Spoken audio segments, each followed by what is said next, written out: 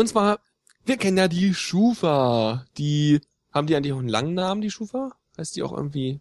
Das ist hier ein Bildungspodcast, ne? Das ist, also man findet hier... Schufa. Schuda, nicht Schuda, sondern Schufa.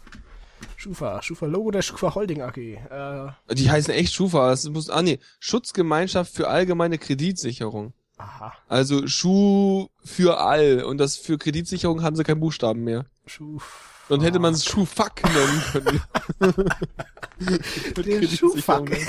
Schufak. Ich glaube, da haben sie schon richtig gehandelt und das K rausgelassen. Das ist so ein, wie heißt denn das? Das ist so ein sanftes K, das hört man nicht. Das ist wie im Französischen. Oder wenn du das R Schufa. Wenn du das R von Kreditsicherung noch mit reingenommen hättest, dann Schufak. Ja, sehr schön. Ja, genau. Das wäre dann wieder so Verb 2.0 gewesen, so Facke oder so. Das ist ja gemein, ey.